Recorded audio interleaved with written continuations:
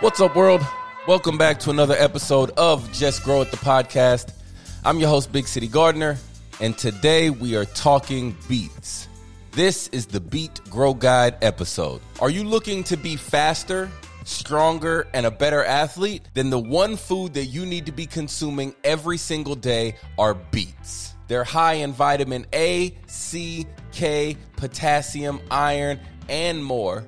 But the secret is they contain something called nitrate. Now, nitrates help reduce your blood pressure by opening up your veins and allowing more blood to flow through your body. It helps increase your athletic performance. Now, one thing to keep in mind is that beets are extremely high in sugar. There is a specific type of beet known as a sugar beet that growers process and turn into table sugar. Now, in my opinion, the best and fastest way to get all of the nutritional benefits from beets is by juicing them.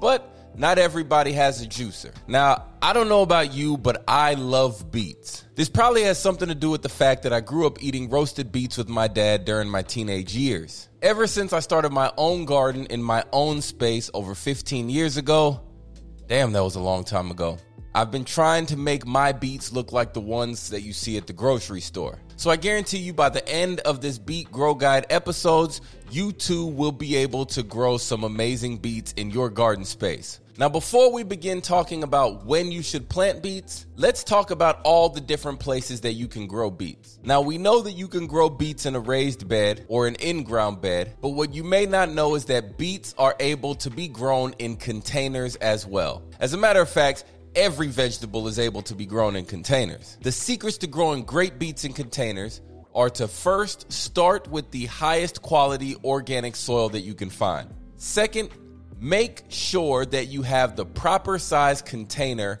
for the beet variety that you are planning on growing. If you want to grow the big monster beets that you see at the grocery store, then you're going to need a larger container. 5-gallon buckets work extremely well to grow beets. But to be honest with you, I've successfully grown beets in containers as small as 4 inches. You know, the little small seedling starting pots?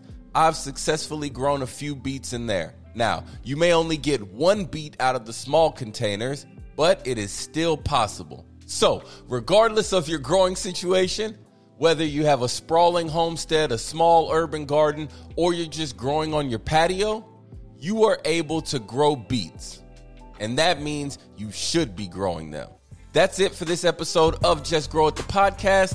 Tune in to the next episode where we go more in depth on growing beets. But until then, head to your favorite local nursery and just walk around while you listen to the Just Grow It podcast. Until next time, you guys take it easy. Before I let you go, I need you to do more than one thing. First, I need you to like, comment, subscribe to the podcast. Second, I need you to tell a friend or two about the show if you enjoyed it.